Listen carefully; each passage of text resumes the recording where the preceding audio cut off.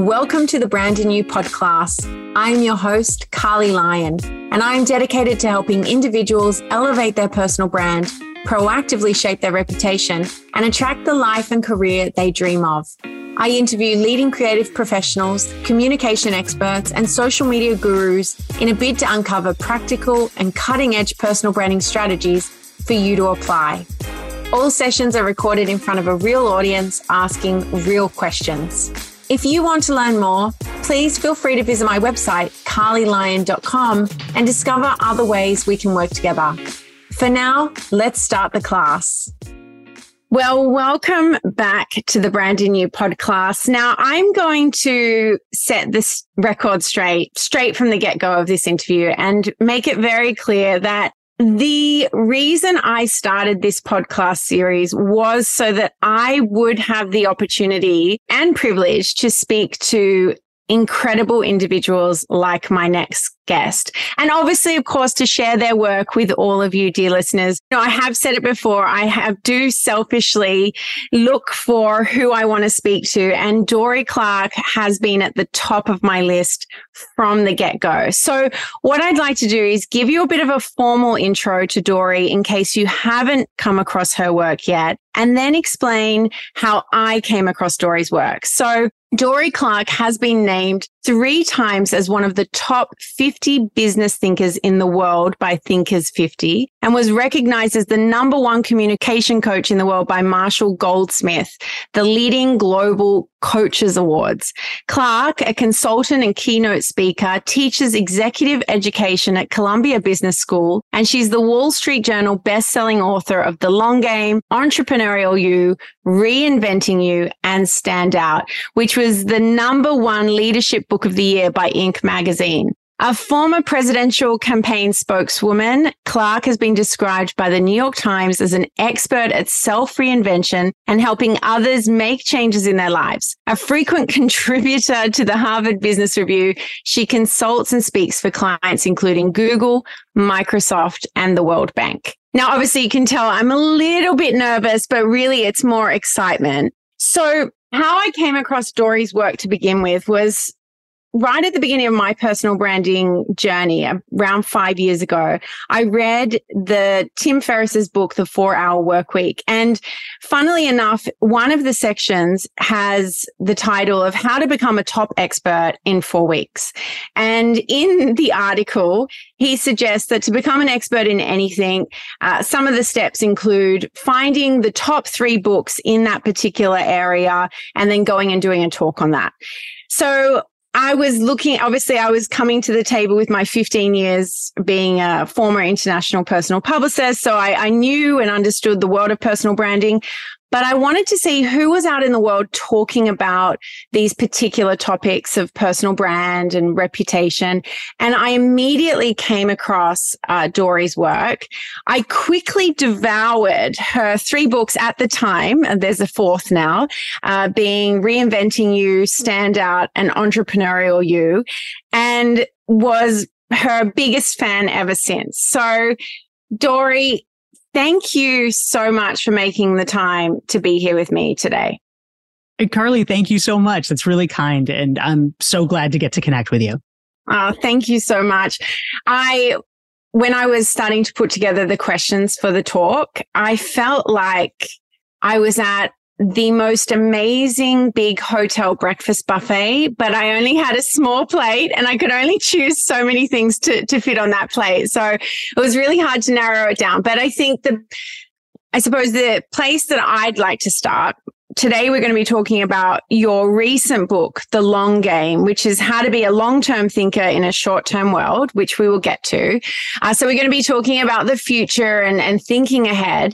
But I thought the best place for us to start so that everyone gets a sense of where you've come from is to ask you the question of, if you could travel back in time to 2001, what do you think your former self would say? And would they be shocked by who you are and what you've achieved today?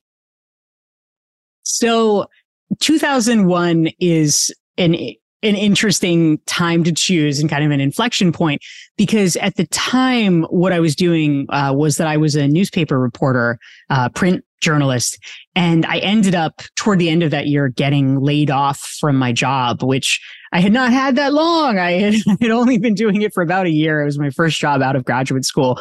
So it was super depressing to be laid off from your first job. It was also additionally depressing because I was laid off on Monday, September 10th, 2001, which of course was the day prior to September 11th, 2001. So my first day of job hunting was somewhat disrupted, we could say. The world had much bigger problems to deal with than me not having a job. But nonetheless, it was a problem because I worked for a cheapskate organization that only gave me 4 days of severance pay. So I had to work really quickly to try to figure out how to make money. So I would say in some senses, I would be surprised where I am. I never thought about entrepreneurship as a real career option for myself. But that moment of losing my job was definitely a wake up call that the things that I thought were stable or steady could be upended in an instant.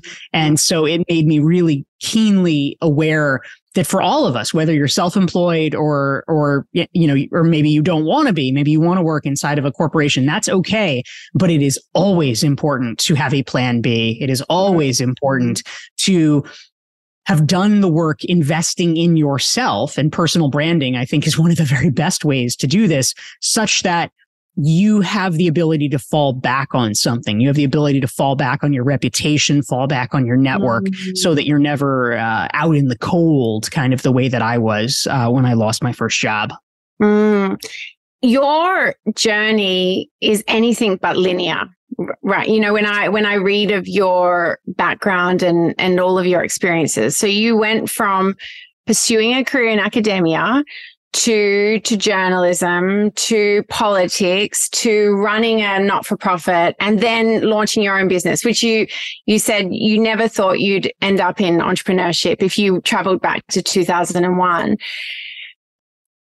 Throughout that entire journey, when was the moment that you started to, if ever, potentially think of yourself as a brand and really start to consider your personal brand and how you were putting yourself out there?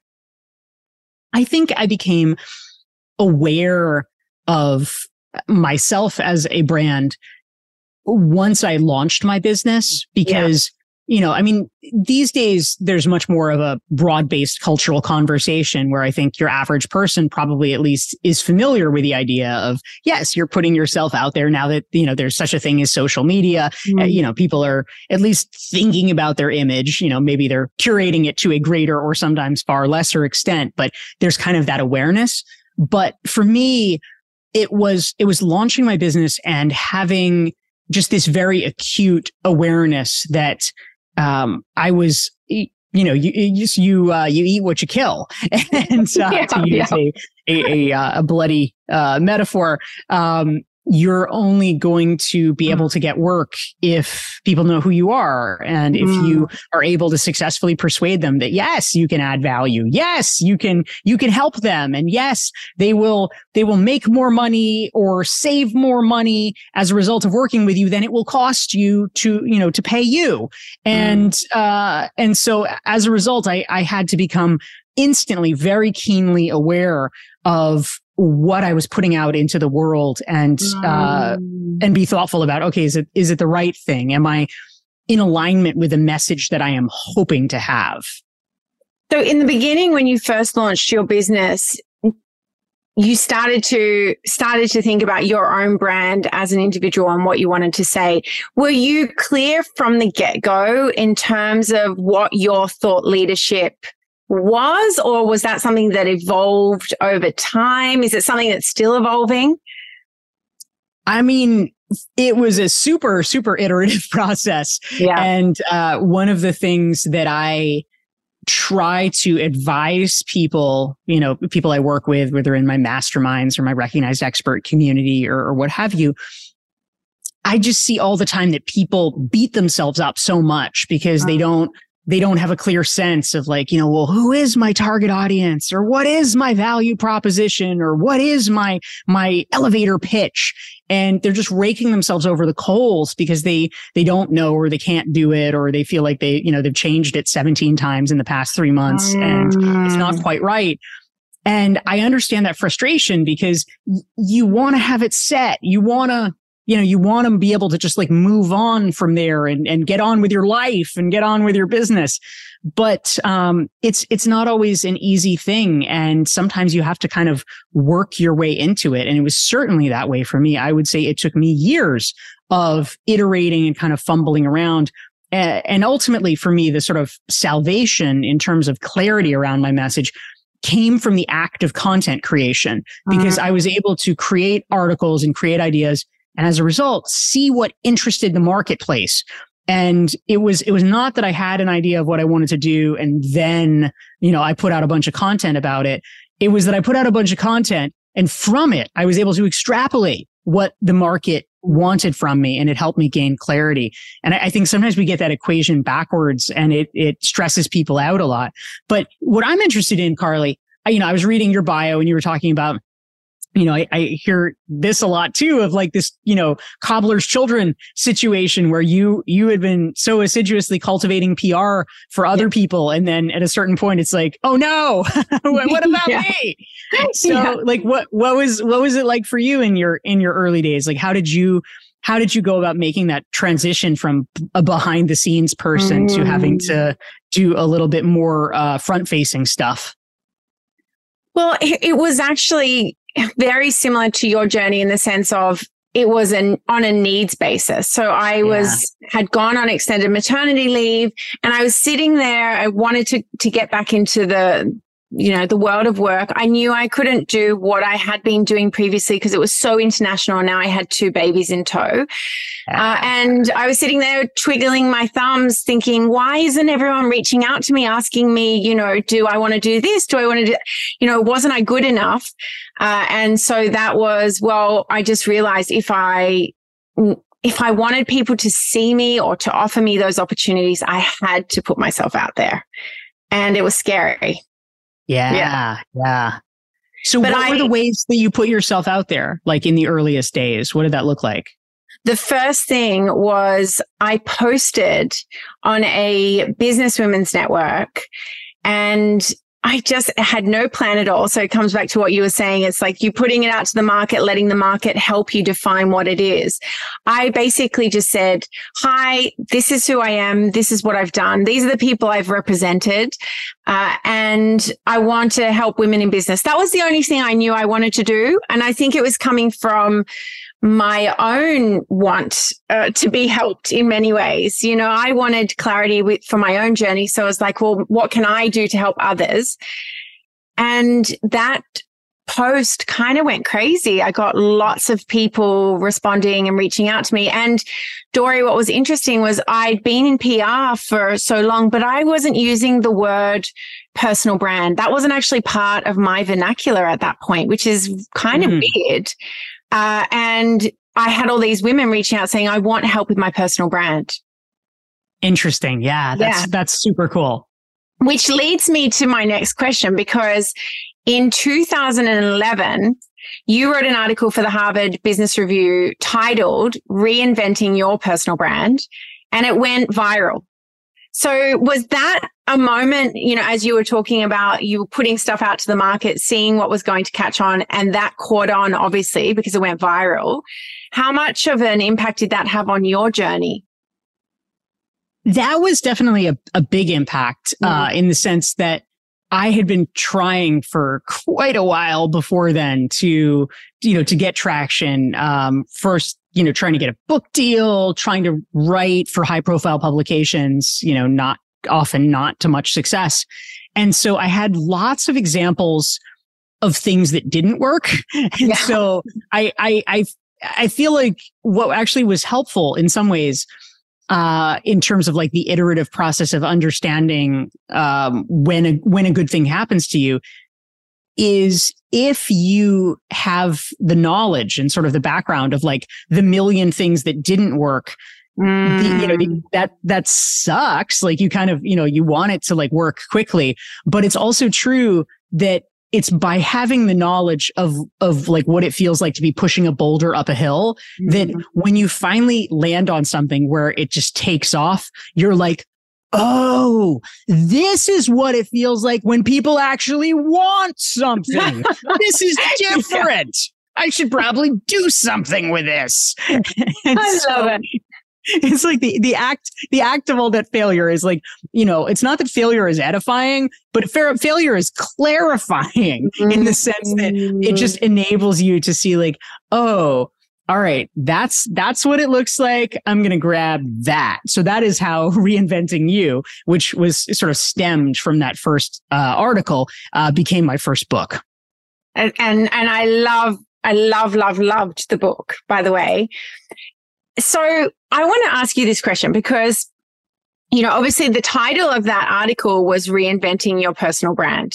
The book then became Reinventing You. And I was listening to the interview you did with Debbie Millman for Design Matters. And she basically said, I've got a bone to pick with you.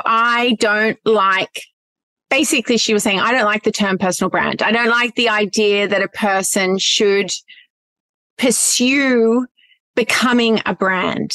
As someone out in the world talking about personal branding today and have been doing that for the last 5 years, I get a lot of pushback as well. And there seems to be this sense of when you talk about personal brand, that's somehow promoting inauthenticity or showmanship, or, it's not actually about the person.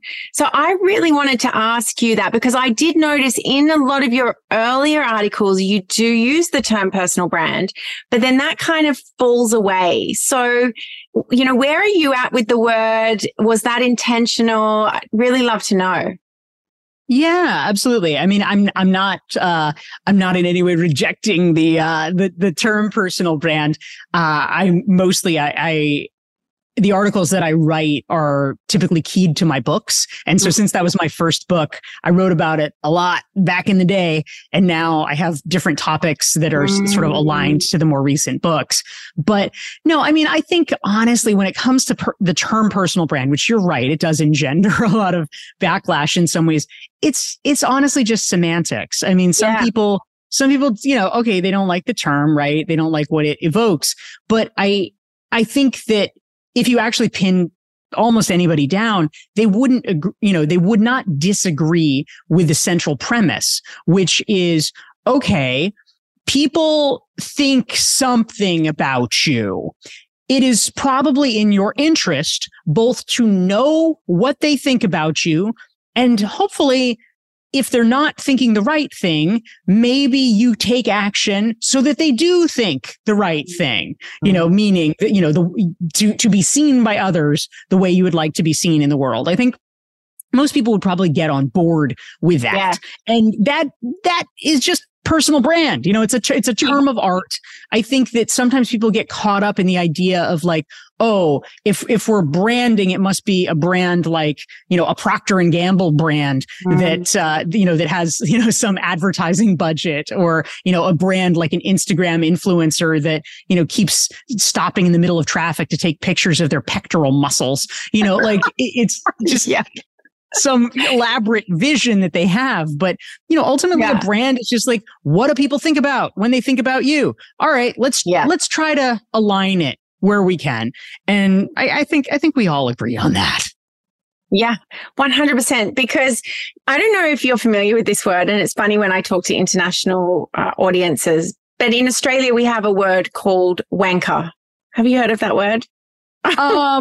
A wanker is like a guy who's a dick, right? Is that the idea? Well, sort of, but somehow it's become synonymous with the idea of, if you build a personal brand, it's like you're seen as a bit of a wanker, someone who's like a bit like, you're a bit of a tosser, you're whatever. I've heard that word more in the last 5 years than ever before. But I totally agree with everything you said. And what I love about your work is it is so pragmatic. It's so practical. It's so like there's no rah-rah to it. It's just, and obviously that's inspired by, I'm sure, your academic background and your communication style. It's so refreshing.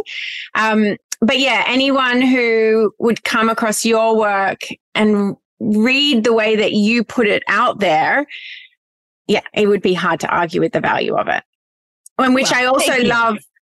I love that you've got a course or a masterclass or a series of courses called How to Become a Recognized Expert. It's so clean and no one would argue with that. You could definitely not be called a wanker for that if you joined. So everyone join Dory's community with that. Well, thank you. As I mentioned to you right at the beginning, I devoured all of your books and loved every single one. And it was really interesting because I did read them in sequential order. And I felt like they met me exactly where I was in my personal branding journey. And it's funny because I would now recommend clients or anyone who's starting their personal branding journey or starting that path of becoming a recognized expert to actually read them in sequence. So you've got Reinventing You, which to me is like the beginning of the journey where you're thinking about who you are and what you stand for. You've got Stand Out, which is about, okay, now you know who you are and what you stand for. How do you create that idea and that thought leadership to start creating that audience? You've got Entrepreneurial You, which is now that you've created that audience, how do you monetize that audience? And then, of course, you've got The Long Game, which is your most recent book, which is how do you think about this whole journey from a long-term perspective? So I wanted to ask you firstly, and then I want to dive into some of the questions for The Long Game. I've often heard authors talk about the fact that they write about where they are in their own journeys. So with your books, was it inspired by where you were at those given moments in your own branding journey? It was, yes. Yeah. Reinventing You, I will say, was kind of accidental in the sense that I just wanted to write a book. It had just been a dream of mine to write a book. I wanted to do it. And I mean, if Harvard Business Review was like, you need to write a book about horse breeding, I would have been like, great, I can do that. I know people. Yeah. So it just so happened that was the topic, that was the article, and I went for it. But for the other ones, so Stand Out, which is as you mentioned, it's basically how do you become a thought leader. Entrepreneurial You is like how do you make money at this? How do you get clever at monetization? And then The Long Game is like, all right, if things are going, humming along reasonably well, how do you keep from getting bogged down by the short-term minutiae of life and keep focused on your important goals so that you can actually, end up where you want to be 10 or 20 years from now. And those were all problems that I wanted to solve. And writing a book enabled me both to have an excuse to spend time researching and pondering those problems. And also, I mean, especially in the case of Entrepreneurial You, to interview people and ask extremely nosy questions that they might not have otherwise answered. So it was a very good research tool for me. I love that you actually admitted that because I am so not a fan. And I know that you mentioned this. In fact, you mentioned this in The Long Game when you talk about networking, and I'll come back to it. But you mentioned that you're not a fan or an advocate for someone to just reach out and say, hey, can I pick your brain? And so, yeah, it makes sense that whether you're writing a book and that's the excuse to interview someone, or you've got a podcast and that's the excuse, there's always that value and that fair exchange. Yeah, absolutely. And I mean, the caveat, like I did a phone call just before us talking earlier today with a guy that's a fellow author, and there was no particular agenda in any way. Like we weren't interviewing each other or whatever. It was really just a getting to know you call. But, the caveat there is like, we had both heard of each other. We both had mutual friends. It was a sort of peer getting to know each other, equal exchange kind of thing. The thing that I don't like about let me pick your brain is it's an unequal value exchange. Yeah. It's like, something I don't, let me extract that value And, what are you going to get out of it? I mean, not too much, like hearing yourself talk.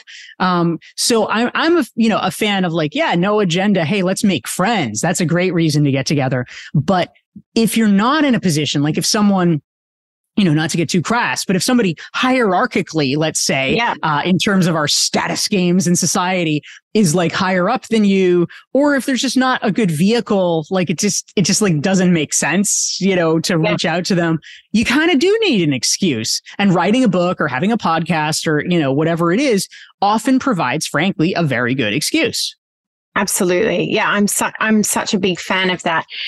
So, okay, The Long Game. I loved this book. Again, like I said, it really met me where I am in my own journey. And so I'm the questions that I'm going to be asking are reasonably selfish, but I know that they'll add value to everyone who's listening as well. But to me, The Long Game was such a valuable reminder. Firstly, I'm an impatient person. So it was a valuable reminder that, everything doesn't have to happen yesterday. That, this is something that you're in for the long run, and planning for that is really powerful. It also was an amazing reminder to say no to things that don't resonate with your priorities, and that busy is not necessarily a status symbol that you want to have, where we think it makes us look important and to say, oh, I'm so busy, but that's actually not a great place to be.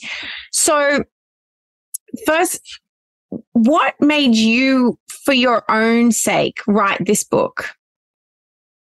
So the sort of central problem, or the thing that inspired me, was just before the pandemic. I mean, I started thinking about this book a while back. It came out in 2021, but 2018, 2019, I was starting to kind of ideate about what is my next book? What am I going to be writing about? And the problem that kept coming up was I was having conversations with people, and I sort of share a little bit about this in the opening pages of the book, where I'd meet with these people who in some ways, like according to societal definitions, would be like the paragons of success. Yeah. And you'd ask like, hey, how are you doing? What's going on with you? And they would say, oh, it's good. It's fine, blah, blah, blah. I just wish I had time to think. I just wish I had a moment to breathe. And it sounded so plaintive. And these are people that in theory could be like writing their own ticket. These are like the successful people. And yet they felt obviously sort of propelled by forces that, at least in their minds, were out of their control, where they were just so rushed and kind of miserable and not able to even do something as basic as sort of, think about things, think about where they wanted to go. And so I really wanted to try to understand, like, well, what went wrong here? That's not obviously what they're aiming for. That's not what they're intending to do. And yet a lot of people, really smart people, keep ending up in that place again and again and again. So what the heck is happening, and what could we do upstream to prevent it? And that was the question I wanted to answer. Yeah, you definitely did. And again, one of the things that I often talk about with personal branding is, I always say personal branding is not a short-term activity. It's a long-term mindset. And it really is important that you're thinking ahead, where you want to go, but you also give it time to get there. And I just loved how, I don't know if the word realistic or how honest and open you were in talking about how long sometimes things actually take to eventuate. And I think for anyone who's pursuing the goal of becoming a recognized expert, really going into it knowing that it's going to take time, rather than thinking, oh, I'll put out a few articles and that should be it. That should be good enough. But really putting in the time to get there. So there was two sides of that coin for me. In the book, one of the things that stood out and I just thought, oh, this is amazing, was you talk about how to think in career waves. And you talk about a framework of learning, creating, connecting, and reaping, and being aware of not getting stuck in any one of those waves. So can you explain that? Yeah, absolutely. So one of the things that I realized, we sometimes look at people who should be successful, but are maybe not as successful as we think they should be or that they're capable of. And you sort of wonder, like, well, what's going wrong, right? I mean, obviously, for some people, like, okay, they're not working hard or they're lazy or whatever. But the problem that is much more interesting to me is like, all right, what about people that are smart, they are talented, they're working hard, legitimately, and yet it's not happening. And what I often have found is that the problem is that they have become too comfortable doing a particular type of thing, and they just keep doing it. And up to a certain point, that's smart, right? Like, let's maximize our strengths. But because we are humans and not machines, we actually have to develop another skill, which is the skill of stopping the thing we're good at or stopping the thing we like and moving to something else. And this can be problematic, right? Because we might not be good at it. We might not like it as much, but you have to do it. And so, you know, you and I probably both know people, Carly, that like all they do is like they take 1 million classes or they get 1 million degrees and, you know, they're like not making money in their business or something. They're like, well, I'll just go get that certification. And it's like, dear God, please stop. Like, no more certifications. How about you call a freaking potential client? How about you do that? That might be a little more helpful than the 50th certification. Yeah. And so where all this comes from here is like, okay, there's a learning phase. Of course, in the beginning, you got to learn all the stuff, you know, get the lay of the land, but you can't stay there. You need to start contributing at a certain point. You need to create your own articles. You need to share your own ideas. And so that's the creating phase. So people actually know what you have to bring. You need to connect with people so that more people understand, like, you know, who are you? And they think of you. And then you get to the reaping phase where finally, like, it's all dialed in, you're doing well. But a lot of people get stuck here because they're like, this is great. I'll just keep doing this forever. And meanwhile, you know, their colleagues that gave them all the business retire. Meanwhile, the industry changes. Nobody needs the thing they do anymore. And then you find yourself like kind of bereft at a certain point because the world has changed. And so we need to get smart enough to disrupt ourselves and be willing to go back into that learning phase so that we can start the cycle again and not just be resting on our laurels. So there's two things there. Firstly, the individuals that get stuck in the learning phase that, you know, I want to do something else. I'll go and get my master's. I want to do something else. I've got to get an MBA, a PhD. And that actually really amazes me that people get stuck in that phase. But it really does often come from a place of insecurity. And it also amazes me how they pursue those things, they get those things, but then they realize the insecurity is still there. It's not just about how much they know. It's coming from a whole bunch of other things as well. So that really resonated with me. And I thought that was a really important point to put out there, that at some point you have to stop. You can't just be learning all the time. And you used also the example of someone who's really good at writing books. And so they might get stuck in that rut of just continually writing. But the reality is at some point they have to stop to market those books. And even though that's not something that they want to do, that's part of the process. Lastly, what this framework made me realize was, in many ways, I had got stuck in the reaping phase, because when I first got out into the market, I was creating all of these articles, going on all of these podcasts, really proactively networking. And so I was reaping all the benefits of that. But at some point that does start to slow down, and it's very easy to sit there and go, oh, something must be wrong with me. But when I read this, I thought, no, there's nothing wrong. It's just that I haven't gone through that cycle again. So I really, really love that framework. It's just so easy to understand. Thank you so much. I appreciate it. Yeah. And you're so right. I was talking with a guy just this morning who was contemplating working with me, and he was explaining that, you know, last year was this great year and he had so much business, and, you know, this little voice kept whispering to him, like, don't forget about marketing. And of course he forgot about marketing. And then the contracts ended and he's like, oh no, what do I do? And it's just, you know, it's a common thing. And you know, we we're humans. This happens, but we need to try as best we can, hopefully before we hit that moment of actually saying, oh, right, this is the moment when I can shift. Because if we shift at the right time, it just makes our lives so much easier than if we shift once we've realized that there's a little bit of an emergency brewing.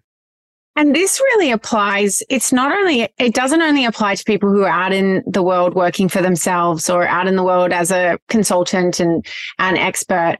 This framework very much applies to individuals who are employed as executives.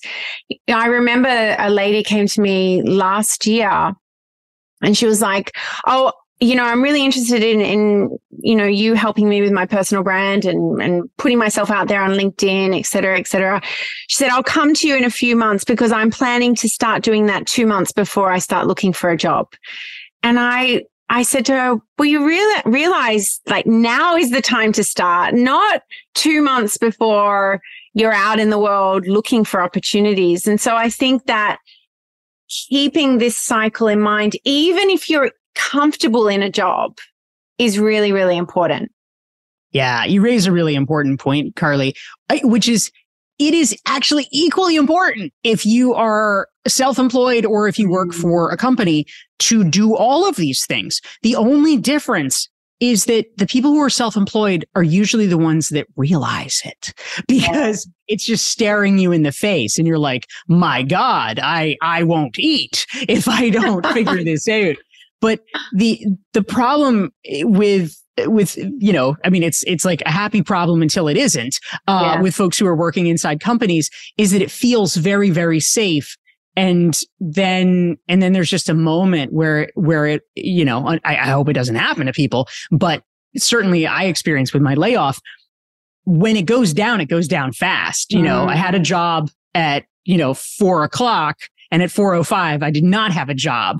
And, it's not like I had a side gig at that point. I went from 100% employed to 0% employed in the span of 5 minutes. And you just have to deal with that. There was a guy that I profiled in my first book, Reinventing You, named Dan. And he worked at a big tech company and he had been there a long time. He had been there like 10 years. And he was actually very smart because one day he woke up and he sort of realized, he's like, whoa, I have been working here so long. Literally everyone I know, like all my contacts, all my friends, like everybody is from this company. Like that was his network. And he was smart enough to realize in advance that was a problem because if, God forbid, he ever did get laid off or something like that, who's he going to turn to? They're laid off too, right? There's no one to do that. So he began this campaign of, pretty regularly scheduling these breakfast meetings, these networking meetings. And he would meet with people who worked at other companies. He'd work with, he'd meet up with like startup founders and angel investors and whatever. And before long, within a year or two, he actually had become a real hub in the tech community because he was very concertedly making an effort to broaden his network. And he started actually doing things that really helped him outperform at work. Like, he was meeting really interesting startup founders. And so he could go to his company and be like, they're doing really good stuff. We should actually think about acquiring these people. And, they're like, oh, that's a great idea, Dan. But it all stemmed from his sort of horrified realization that he had gotten too fat and happy with his network and it had ossified without him really realizing it. And he took action to prevent that. That leads me to the perfect segue to the next question I have here, because as a introvert, and which is probably the reason why you pointed out I hadn't put myself out there, is I'm very open about the fact that I am introverted and will often choose a book over human company. So as an introvert, I always thought networking was a bit irksome, a bit like, oh, I didn't like the idea. And the word itself made me think of, a business card pushing agenda, whatever. I just didn't like it. But when I read your definition of and have I got it right? Infinite horizon networking. Is that right? Yeah, infinite horizon networking. I was like, I love this kind of networking. This is the kind of networking that everyone should be doing. Life would be so much better in all areas if we approached networking in this way. So firstly, I want to have you explain what Infinite Horizon Networking is, and then how that led you to the red carpet of the Grammys, because I love that story so much. Yeah, thank you. Thank you. So basically, the way I define Infinite Horizon Networking is it is networking that is on the surface really irrelevant to you in your professional life. Because, even good networkers, even people that we would mostly consider to be good networkers, what they typically do, they're long-term networkers. They're like, okay, Carly, you and I, you seem cool. We work kind of in similar fields. Like, I don't need a thing from you right now, but we should get to know each other. Maybe we'll do something someday. Like, that's great. No one's offended by that networking. That's nice. That's good networking. Yeah. But it's also practical networking, because it's like, oh, well, we're kind of in similar worlds. We might run into each other. Maybe we can do a deal. Infinite Horizon Networking is the stuff that even good networkers typically miss because it seems irrelevant. It's like, oh, you're an astronaut. Oh, you're a fireman. Oh, you're a neonatologist, whatever it is. And I don't do that. I don't need that. And so they kind of zone out. But those are the ones that actually can be the most transformative because, I think we all understand intuitively when you are exposed to people who are in radically different positions from you, they know different things, they know different people, they have different experiences. They're the ones, sometimes admittedly, it doesn't go anywhere. Like they might be a fun person, but it's not like, you're doing something with them. But in other cases, it can be completely transformative. You meet someone from Bulgaria and a year later, you're like, my God, I need to move to Bulgaria. And all of a sudden you have somebody that, can be your person to hook you up with a realtor and, get you a job in Bulgaria. Like you're set because of this one random person. Or, maybe it's like the thing that comes through. You meet somebody who, who's a horse breeder, and all of a sudden your best client, who you're just, they've given you so much business. You're desperate to do something great for them, but you don't know what. And it turns out that their daughter loves horses. And wow, you could get your friend, the horse breeder, to give them a free tour. Like amazing. And it's those things that can actually be super interesting and transformative and make your life more interesting and your life better. I love it.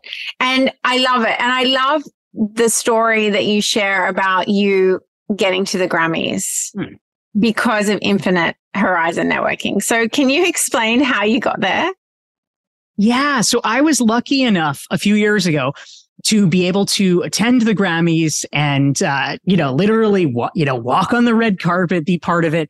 And I actually was lucky enough to be part of the team that won a Grammy for a jazz album. There were actually a couple of Grammys that the project won. I was an assistant producer, and the way that all this transpired was there was a guy that I got to know who was I got to know him actually through fairly conventional means. He was a kind of business author and came to these group breakfasts that I was part of, but he was a bit of a Renaissance person. He was a jazz musician himself. He was a jazz lover, and he produced a large number of records. And as part of that, basically because I did a favor for him, he invited me to be part of this project. And I am not a jazz musician, but nonetheless, I got to be part of something that I wouldn't otherwise, because I had done something nice for somebody and he did something nice for me. So it really created a kind of once in a lifetime opportunity. I love it. And that's what it's also about, right? It's about those experiences. It only makes you a richer person in so many different ways. And I do get the value of practical networking. I think that's, part of the journey of shaping a network for a particular purpose. And sometimes there is a very practical reason why you're reaching out to a person. But what I love about the mindset of Infinite Horizon Networking is just first of all, you're going to more likely show up to every interaction with a service mentality of how do I give to this? How, and just remain open, not shut yourself off from that interaction. You also, in the book, you shared the story of the lady who's Laura Gassner, who ended up on Good Morning America.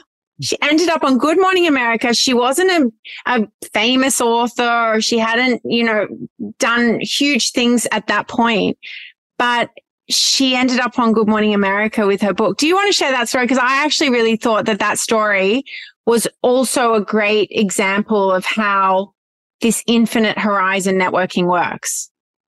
Yeah, absolutely. I love this story too, because it really shows that if you're just, a thoughtful person, a thoughtful friend, kind of magical things can happen. So basically, there's a woman named Laura Gassner Otting. She's a friend and a colleague and an author. And she was invited by another friend, Mitch Joel, to come to this event. And it was, a little inconvenient or whatever, but she came to the event, and Mitch wanted to try to make an introduction for her to this guy who was a conference organizer. So he did, and the conference organizer agreed to let her be a speaker. And it was a series of different talks, and they didn't even pay her, but they bought books, and so as an author, it was worth it. And because she was nice, she was pleasant to deal with, whatever, she had expressed, one of the other speakers, the sort of celebrity speakers, was Robin Roberts, who is a famous kind of newscaster person in the US, who is a host of Good Morning America. And Laura was like, oh, wow, I love Robin Roberts. I would love to meet her. But unfortunately, just the way that the scheduling worked, she was not able to do it because she had to sign books while Robin was speaking. And so the guy who was running things, kind of took pity on her because, she had worked hard and she'd done all this stuff. So he says, okay, you sign a book for her and make it really good. And I will do my part. I will make sure that Robin gets it. And so Laura did. She wrote this kind of heartfelt message, and the guy did what he said he was going to do. He gave it to Robin Roberts. And on the plane ride back to New York, Robin Roberts tweeted a picture of herself reading Laura's book and was like, I love this so much. And of course, Laura freaks out, and they managed to get in touch. And they followed up, and Robin said, yeah, come on the show. But it really was just sort of a series of good turns that made that happen. So good. And that all also came about because she was in a Facebook group where she met that organizer to begin with. So I was thinking about this just the other day because we just came out of the studio. We were in the studio for 4 days. We shot the entire executive team of a big company. And I was reflecting on how that actually came about. And I mapped it all the way back. It started because I went on a podcast interview, met the husband of the guy who owned the company. We shot the MD loved, and it's just this web of connections that forms over time, which I think comes back to the idea of the long game and creating that web of connections and allowing that to actually turn into something over a longer period of time rather than expecting things to happen straight away. So I really love that story. Oh, that's awesome. Thank you. So, Dori, I could keep on going. I've got 4 books in front of me. There would be hundreds of questions that would come out of each of those books. But obviously, you've got a life that you need to go back to. You've got Philip, your cat, who is famous on your Instagram. So I'm sure he's waiting for your attention. I just want to say thank you so much for taking the time to be here with me. It feels like a real full circle moment from that moment 5 years ago when I started reading all of your books to being here now and talking to you. I feel like that's been part of my long game. So thank you for allowing that to happen in my own journey. I know that everyone listening will be as excited to follow your work.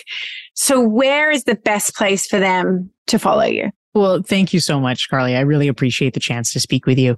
If folks want to learn more about my work, my website is kind of the big repository. It's doryclark.com. I have more than 800 articles on there that I've written for various publications over the years. Okay. And for folks who are especially interested in my latest book, The Long Game, if you go to doryclark.com/the long game, you can download a free long game strategic thinking self-assessment and learn more about the book. Amazing. Thank you so much again, Dory. And I'm looking forward to the next book and the book after that and the book after that. So thank you so much. Thanks, Carly. Take care. I hope you enjoyed this podcast. If you did, share what you learned and help others find the podcast by leaving a review. If you would like to attend the next virtual class in real time, be sure to sign up to the invite list via carlylyon.com or the link in the show notes below. I look forward to having you at the next class.